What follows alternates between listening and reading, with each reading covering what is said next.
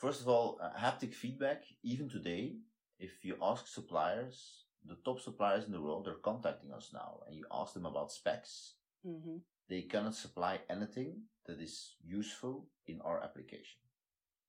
So people that tell you that it's relevant today, they're talking bullshit. Okay. It doesn't work.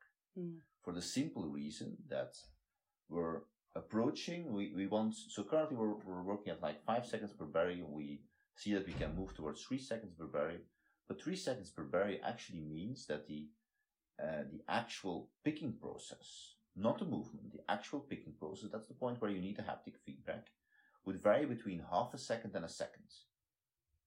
That means if you want to have relevant haptic feedback, you need sensors that can go at least 100 hertz with a latency of maximum 10 milliseconds.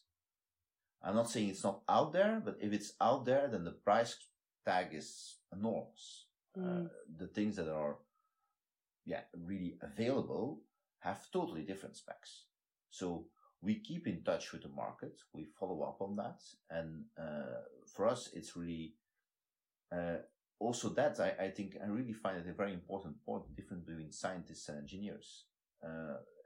We don't need to conform to the masses. We evaluate, we get the data, we're not saying no beforehand, but we're also not saying yes. And what we're absolutely not doing is creating a system where nobody can explain how it's ever going to be economically useful, and we're just saying, well, we hope that this component here is going to become cheaper.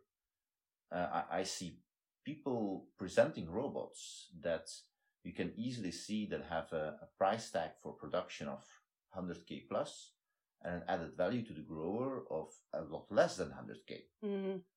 So why would you do that? Why would you build 15 of those systems and put them next to each other at the grower's location? I don't get it.